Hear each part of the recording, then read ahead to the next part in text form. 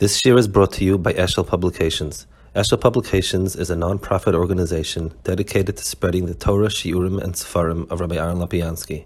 For sponsorships or more information, visit eshelpublications.com.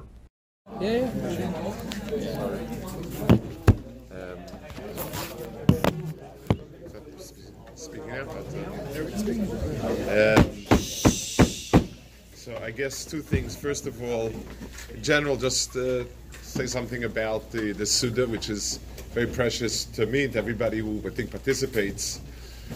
I saw a vart from the Shemi Shmuel, who says it about actually the Suda of Motzei and Kippur. He spoke Motzei and Kippur, and he said that the everything in Yiddishkeit that has a connection has to have a midpoint, a memutza.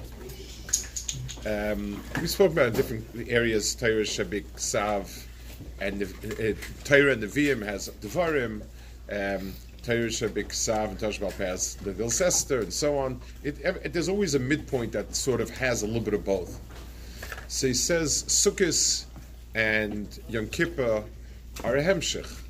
Sukkot is the man simcha of Kapparas Havainis and so on. The Mishkan, like the Goyen says, the Anonim came back. So there has to be a point that has in itself both the Nekuda of Yira and Nekuda of Simcha. And the Suda of Motzei and Kippur has both together. And it's something that's true. There's a sense of Gilu Birada. It's one of the things we're missing, I guess, a sense of we could appreciate a day that is full of Yira, like Yom Kippur, where a person is very, very involved in Avoda and so on. We also have Yom Tovim that we take it easy, enjoy. But the musik of Gilu Birada, where a person can sit and have a simcha with a serious overtone to it. He can have a serious suda with a pleasantness, with a simcha to it, and a real simcha shal mitzvah. And this suda has that. It has the tam of both together. It has the tam of the still a Yom Kippuric atmosphere and besimcha. So that's why it combines two inyanim in a way that really goes together. That's one inyan why the suda is such a precious inyan for us. And it gives a sense of what a real simcha shal mitzvah is, what a Yiddish simcha looks like, the tam Yiddish simcha, and so on. Someone asked me, Menachem asked me about the Aderes V'Emunah. The new, he didn't ask about the new improved, he asked about the Aderes V'Emunah as is. So the song is a Lubavitch song, it's Chabad. Well, let's put it this way: the words came before Chabad, and the tune is the French anthem, La Marseillaise, and it's put together. That I guess is the Lubavitch aspect of it. They also sing it a lot, Motzei and Kippur. It was sung Motzei and Kippur, and I think the Ruach HaDvarim is Yom Kippur, besides a personal day of kapara and things of that nature, is also seen as a struggle between Klal Yisrael and Esav. Esav is the one that comes to Mekatrik. Esav is the one the Zohar Kodesh speaks about. From Rosh Hashanah to Yom Kippur, Esav has an upper hand in a certain sense, and on Yom Kippur, Esav gets sent away, and Klal Yisrael remains victorious. That's the mashal Chazal give about a sword, about the person who's victorious comes out with the sword, and that's a mashal for Klal Yisrael being minatzeach of Esav. So it's a very appropriate that in Motzei and Kippur we end with a very triumphant note. In other words, and the words fit it, and the tune fits it, and to me it expresses very much the ruach of that moment. It also has a very personal note, not this particular tune, but just the niggin and so on. Somebody we were very, very close to, neighbor in a former Kar Mishpacha, who, fairly young woman, Middle Ages, was nifta from cancer, I don't know, probably 10, 12 years ago, and She was an extraordinary woman, very, very isha gdola v'chashuva and mashpia on people. And I heard a friend of her speak about her last days, and she said that this woman struggled in the last school. For 10 years she was sick, and no one knew about it. She kept herself very strong and did her cure of work and family. And finally she said that she came to her a week before she was nifta, a few weeks before she was nifta, when her last bout, and she basically was upset, and she said, I don't know what the Rebbe Shalom wants from me. You know, I think I've did everything I could, and I don't know what he wants from me. And then she came to a week before she was nifta, and she was at peace. And she said, I think the Rebbe Shalom wants me to want what he wants. And that's what he wants from me. And she said, so I took her hand, and we sang a Deres V'Emunah, and with, Hashiv, Hashevach, and Atil V'Tiferes, she let go, and I don't know if she was nifted then, but that was it. With that, she ended it, and it's very, very powerful and very moved me tremendously. And just the idea that it's a niggun that expresses. The words express so much. The being mamlich Hakadosh Baruch Hu, and so that's why personally it's a very meaningful niggun, and I think it expresses the ruach of the Seif HaYom in the right way. So the niggun we usually start with is Meirachik, and for those who've been here a few times, you've heard some of it in terms of the reason why we sing Meirachik. I'd like to repeat it, I'd like to add some points to it.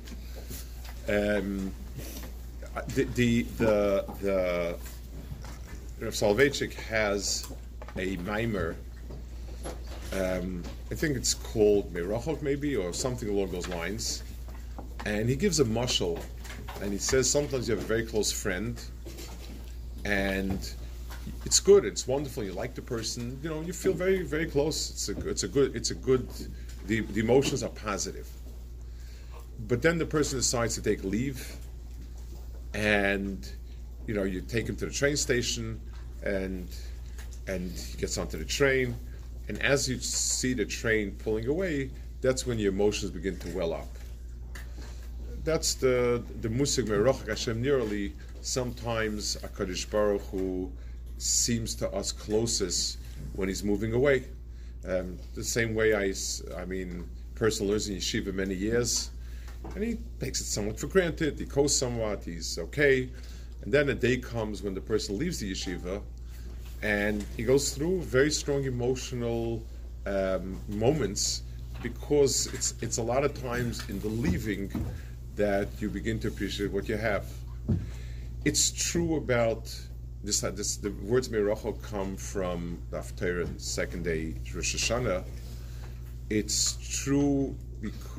This concept of Meirachok Hashem Nili is true in the world of Aveira as well.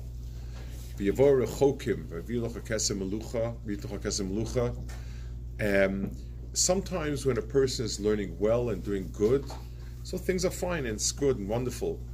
Sometimes when a person reflects and he sees how empty he is and how things have not been going and so on, and then he pushes forward, sometimes the world of tshuva is a much stronger impetus for doing what's right than when you're doing things that are right.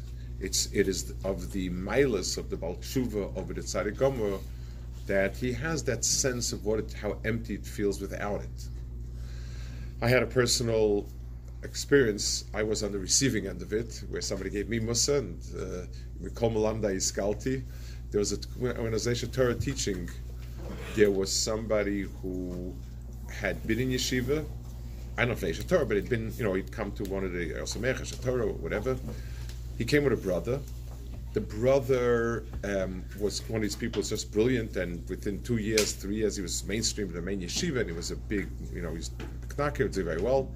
For him, things didn't go that well. He was there a year and a half, and he went back to Manhattan, and basically went back to life of, Manhattan. He and not the Lower East Side, and he did everything called Avasser and plus.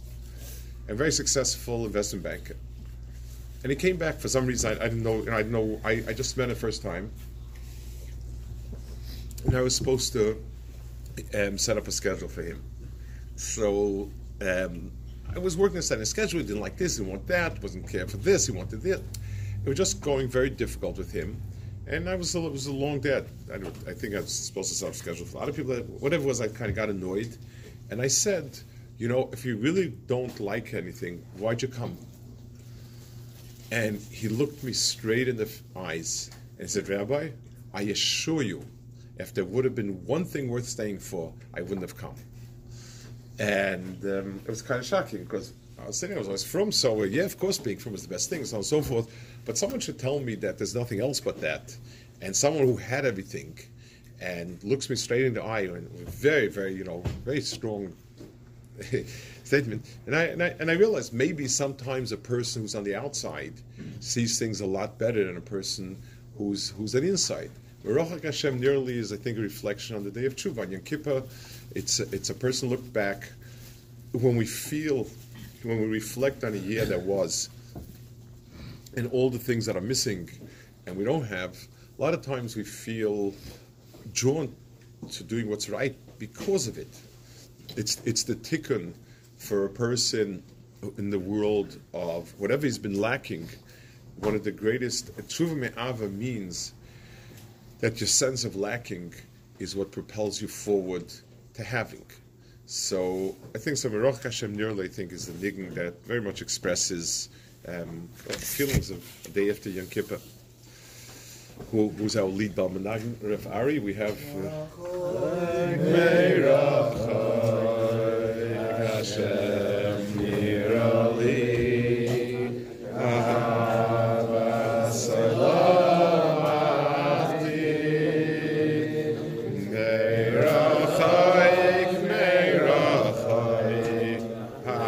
Hashem Nirali Ahava Salam Avdi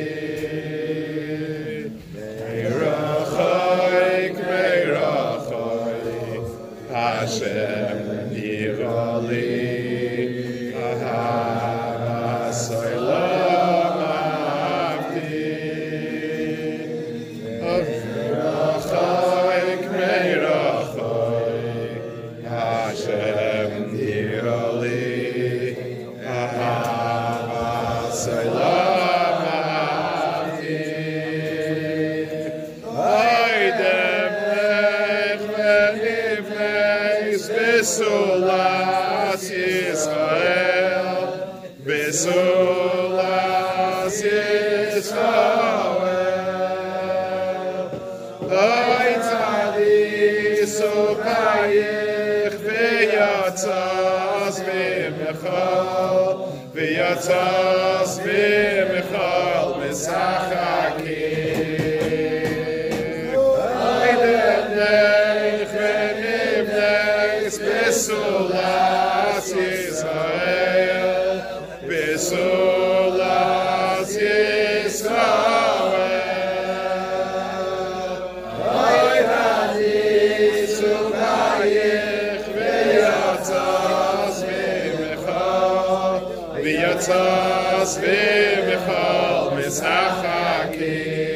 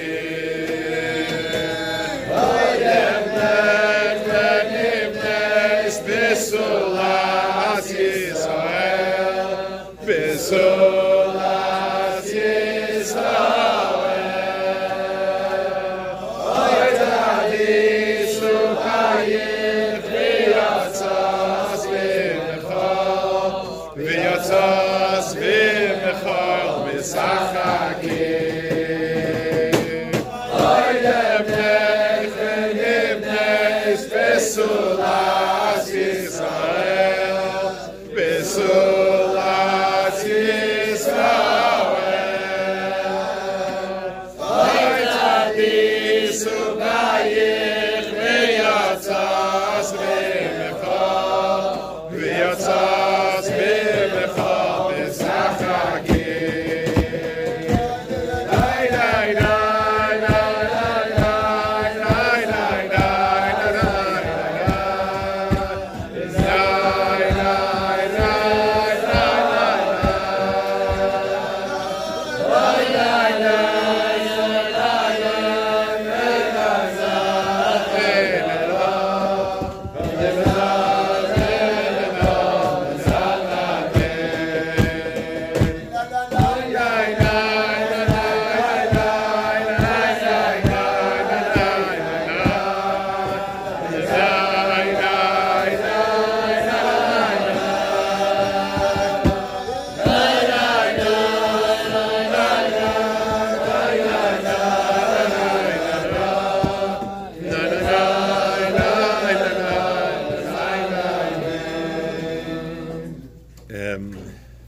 Next niggin I'd like to do is Ba'oihel, and now we have Balmanagan here, certainly, but speak a few minutes about it, just we'll talk a little bit about appreciating it. So, after we finished Avodah, which is extraordinarily powerful chelik of Musaf, a person thinks back about what it looked like, the glory and everything about it, and one of the things is the Mara Kohen, when the Kohen walked out, what he looked like. I want to translate a little bit, I guess contemporary a little bit. We've gotten a little bit insensitive to Chochmas HaPartzuf. I don't mean the Chochmas HaPartzuf, the Sephardi version. I mean Chochmas HaPartzuf of seeing a person and getting a sense of Ruchnius. This I heard once from a Talmud of the Mir in Europe, in Poland. He lived in my neighborhood, and he told me that one of the very chashuv bachrim in the Mir in Europe, Rabbi Yerucham used to shatchen American bachrim and German bachrim who were much weaker and much lower madrega learning. He would shatchen them to older, younger light, older bachrim to learn with them. One seder, pay them for it. That was the seder yeshiva. And Rabbi Yerucham would, during Seder, he would every so often walk up and down the aisle, and if he stopped near you, it meant he wanted to speak to you, and he calls out this older bacha who's learning with a particular American bacha, and he asks him, how's the bacha doing? He said, fine, good, he's learning okay. And Rucham looks at him, he says, don't you see that he's lost his Tzelem Elokim? Don't you see that his whole tzura?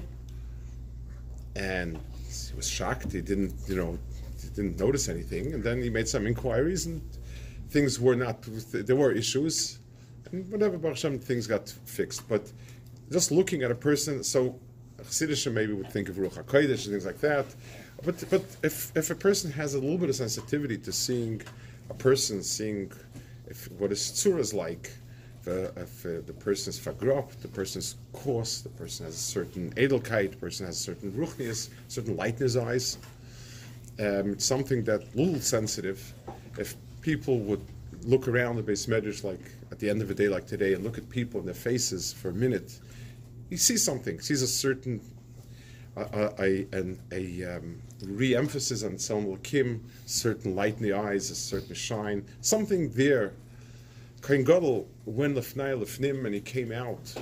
So that ziv, that he was left with a mark of a person who had been lefnai lefnim, lifnei avaya, and that's why we look back at it. There was a certain high point of watching the person who had been lifnei lefnim.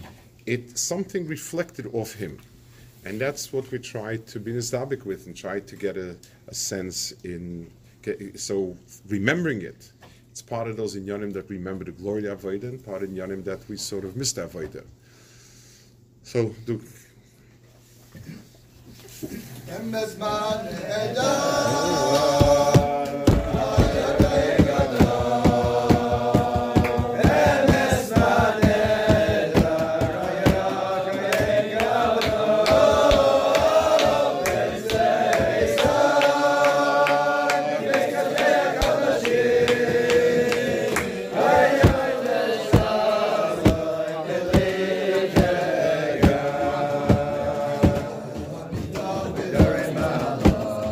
Hare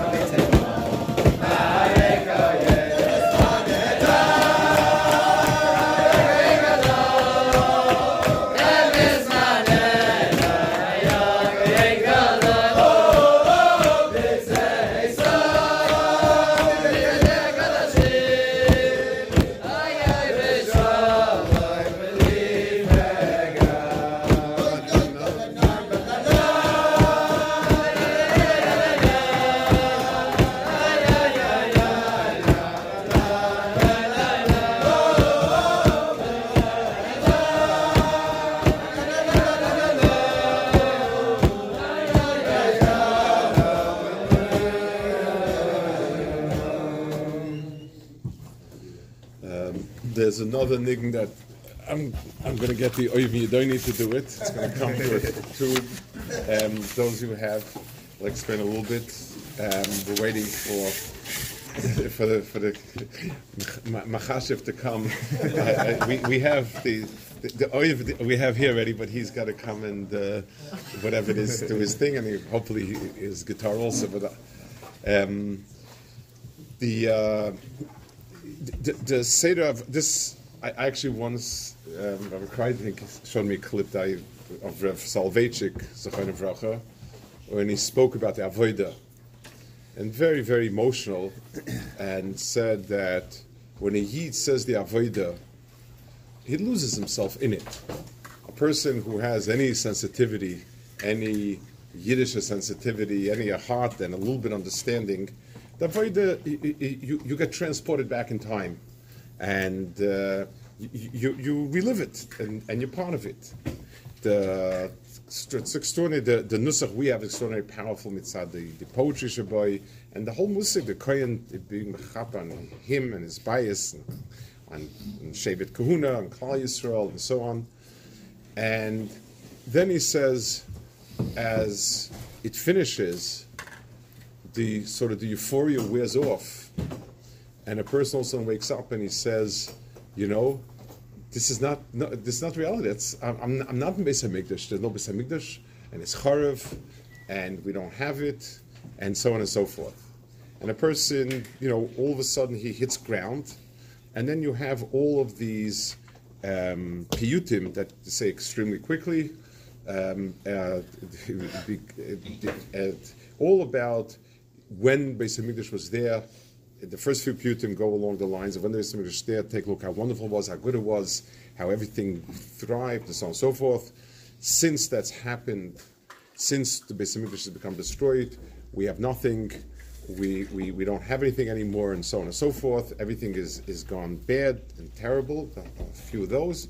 And finally, the last ones are the ones that are all about that, a tikva that Kadosh Baruch Hu should bring us back again, make us beloved again, and so on and so forth. There's a niggin that came out a few years ago, I think 2 years ago maybe, from Reb Hillel Palei. Reb Hillel Palei is unique in the fact that he's a Talmid Chacham who sits and learns and teaches. One of my sons had him as a Rebbe, and you see it in his, he plays on Yom Pagris, on Beit Asman, and things like that. He plays an extraordinary, Zalchilas, his, we'll hear that also. But this one is really remarkable. The tune is a simple tune. It's the tune of Nachmu Nachmu. It fits, and it's another thing when you see a tune that fits the words and brings out the beauty of the words.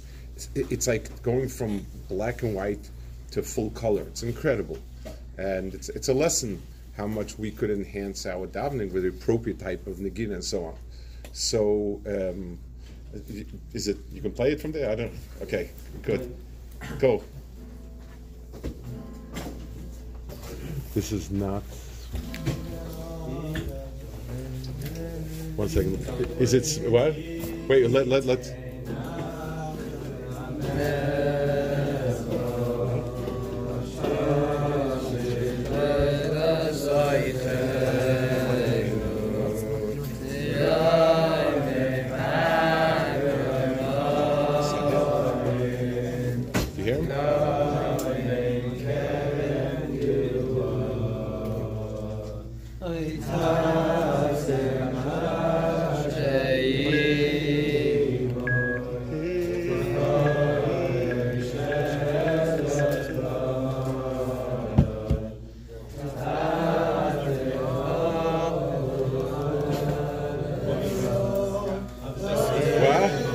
One second, hold it. I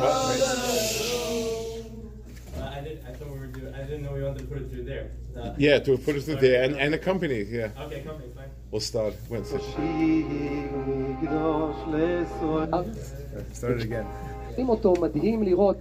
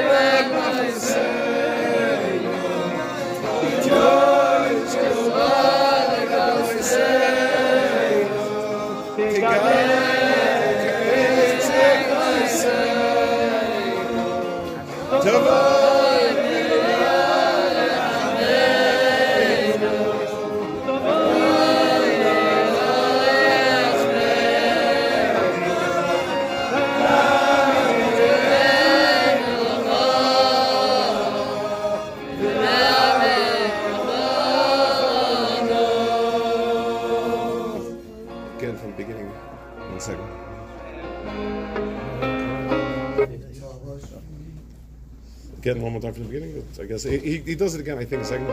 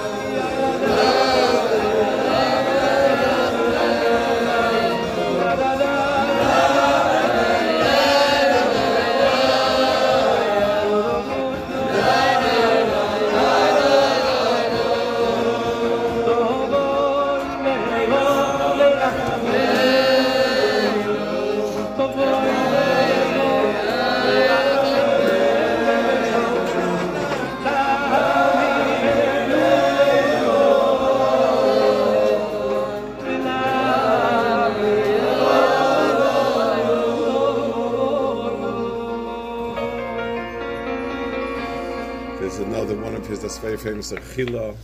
You've heard it probably many times. It's Penny. Make it loud. I don't know how it goes.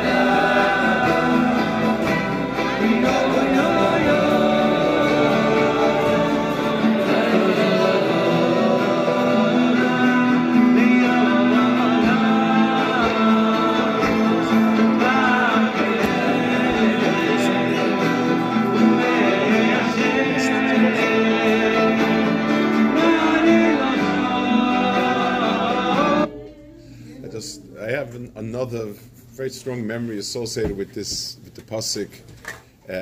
Rabbi Finkel was the Baal Tfilah, the Baal Musaf in the Mir from, I don't know, when he was a young man yet, until I guess in the early 60s, when his father became sick, till his P'tira a few years ago. He was an incredible person, Rabbi Finkel. He was an ish emes. He was Teichik Gebari, Yoreh v'Chored, and Chaviv v'Nechmad, a type of person that's there's a tzuras adam that's hard to push it to give over. It was a shleimistic person, everything emes, everything good, always with a warm smile, with a lot of chachma, extraordinary person. He was a Baal Tfilah. There was an incredible Baal Tfilah. In 1979, Reb Chaim Shavitz was nifter. Reb Chaim Shavitz Shmuz in Mesibah, and for about 2 years, there wasn't any kavudik person. There'd be random people saying occasionally some yom pagra a shmuz, and finally, I think 2 years later, my shver decided that he would have alternating weeks. Reb Volba 1 week and Rabbi Finkel another week. And I still remember Rabbi Finkel getting up. It was a packed bis medrash, and he. His first words were, "La'oda marche leiv, o me'ashem man aloshen." Paused a moment, Then he began his shmuzan, which he said till about 3 years ago, 4 years ago when he was nifta. But it was a very powerful moment. He didn't say more. Just said the pasuk and sort of, this is all. I can only prepare my heart. And what comes out is HaKadosh Baruch Hu. It's a very strong moment. Al Kapanim, maybe another nigna too. Anything. No, I'll do the Zygos afterwards. But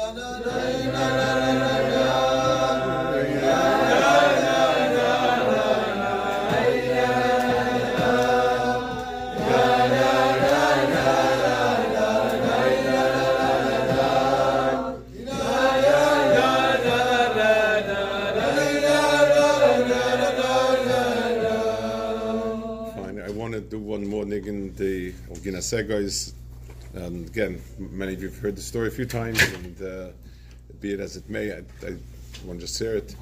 It's a niggin that I picked it to sing Motzei and Kippur because I like it a lot. I think it's very meaningful to me. Then later, Rabbi Kramer found it in the Medrash, says that it's talking about Motzei and Kippur actually. So I guess I was mechaven, Baruch Hashem. I actually heard this niggin when I was a young boy. Yet we had these old records. I don't know if anybody knows, except for those who are collectors' items, the records. And one of the first few Yiddish ones, I think was above, or I don't remember, but had a few interesting ones that were unique. And I'll give a second was on it. I remember I think my father knew it, or he knew of it, so it was interesting. But I never was able to. I didn't, just it was a niggin. And then I saw a write-up about it many years later when I was an adult by Chaim Shapiro, and he writes that he was stuck in Siberia and a bunch of places during World War II. You can read his biography. It's incredible adventures. And he was stuck in a Siberian labor camp. And one day on Shabbos, he was sent by the commander in his camp to go to a neighboring labor camp to pick up something, whatever it is.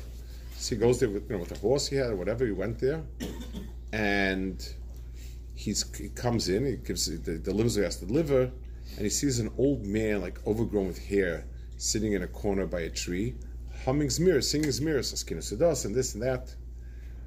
And he walked by. He tells him Good Shabbos. And the person froze, and he kind of made believe he didn't hear him.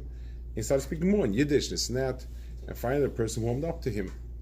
And he said this person was a Breslov Chassid, and he had been stuck for 2 decades in the camp, And the way he survived was, in Russia, they very much appreciate, I don't know if the word appreciate, but they have a certain awe for like these half-crazy monks.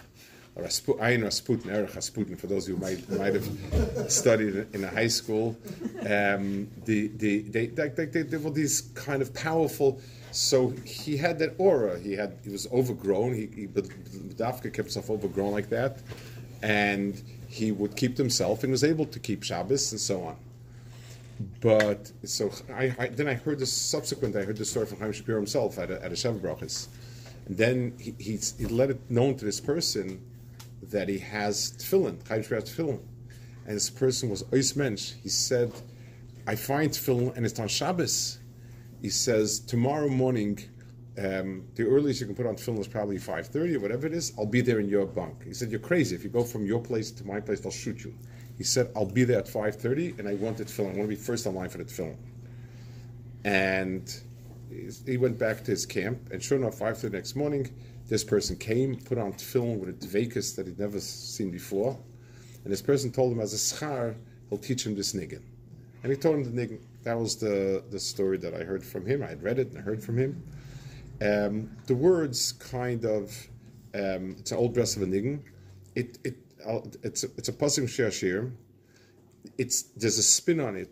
The Yiddish puts a certain chassidish spin on it.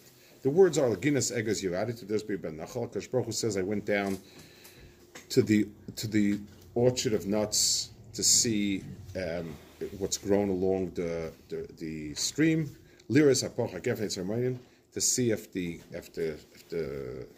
vines have begun to the grapes have begun to grow yet, or the rimonim.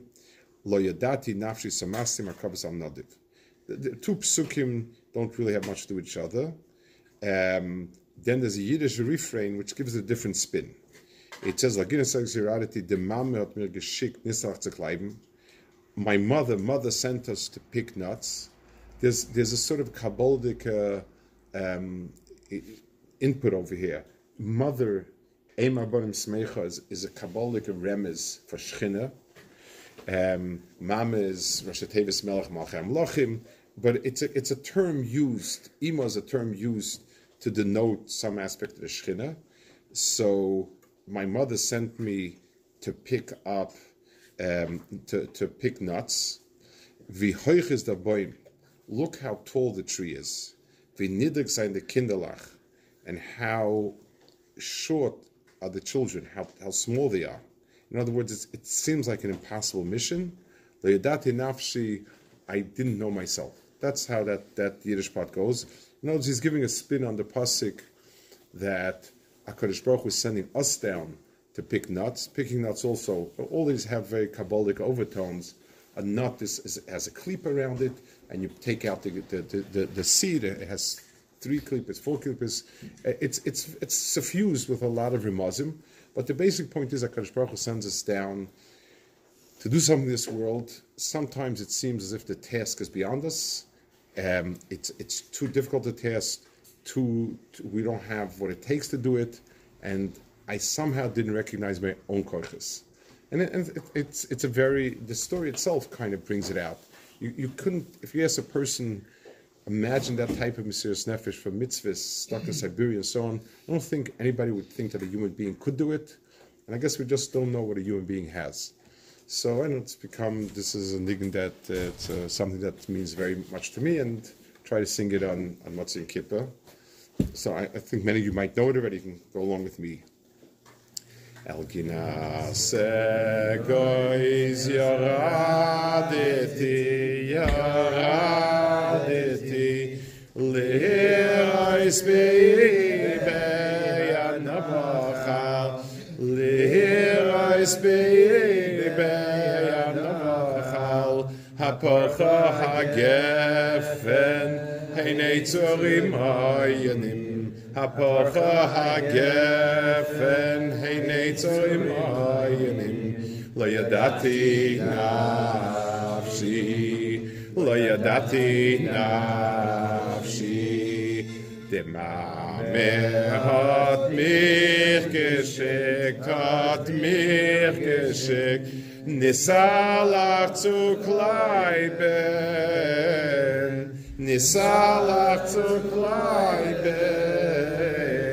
wie hoch ist der Baum, wie niedrig seine Kinderlach, wie hoch ist der Baum, wie niedrig seine Kinderlach, lo yadati nafshi, der Mame hat mich geschickt, Nisalach zu kleiben, wie hoch ist der Baum, wie niedrig seine Kinderlach, wie hoch ist der Baum, wie niedrig seine Kinderlach, lo yadati nafshi, Algina segois yaradeti,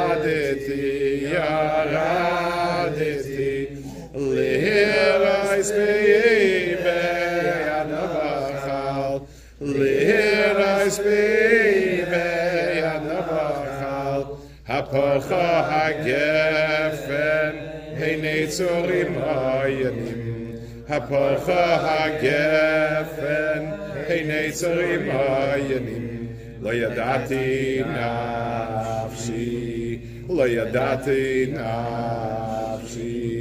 der Mame hat mich geschickt, Nisalach zu kleiben, wie hoch ist der Baum, wie niedrig seine Kinderlach, wie hoch ist der Baum, wie niedrig seine Kinderlach, lo yadati nafshi, der Mame hat mich geschickt, Nisalach zu kleiben,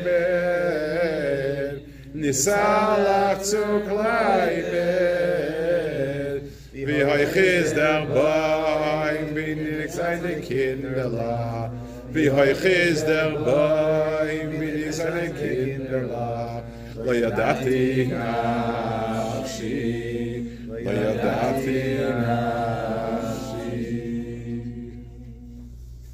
Sometimes it's even without going to Siberia, just the person has a kufa of Remus in Kippur and Azman and so on. And, a person never imagines he could be what he went through, and it's we don't know ourselves until Kadosh Baruch Hu doesn't give us an opportunity and our test, and the person sees what he comes out with. Bench. What? One ding in the bench. What? Yeah, Nick Penny. Allah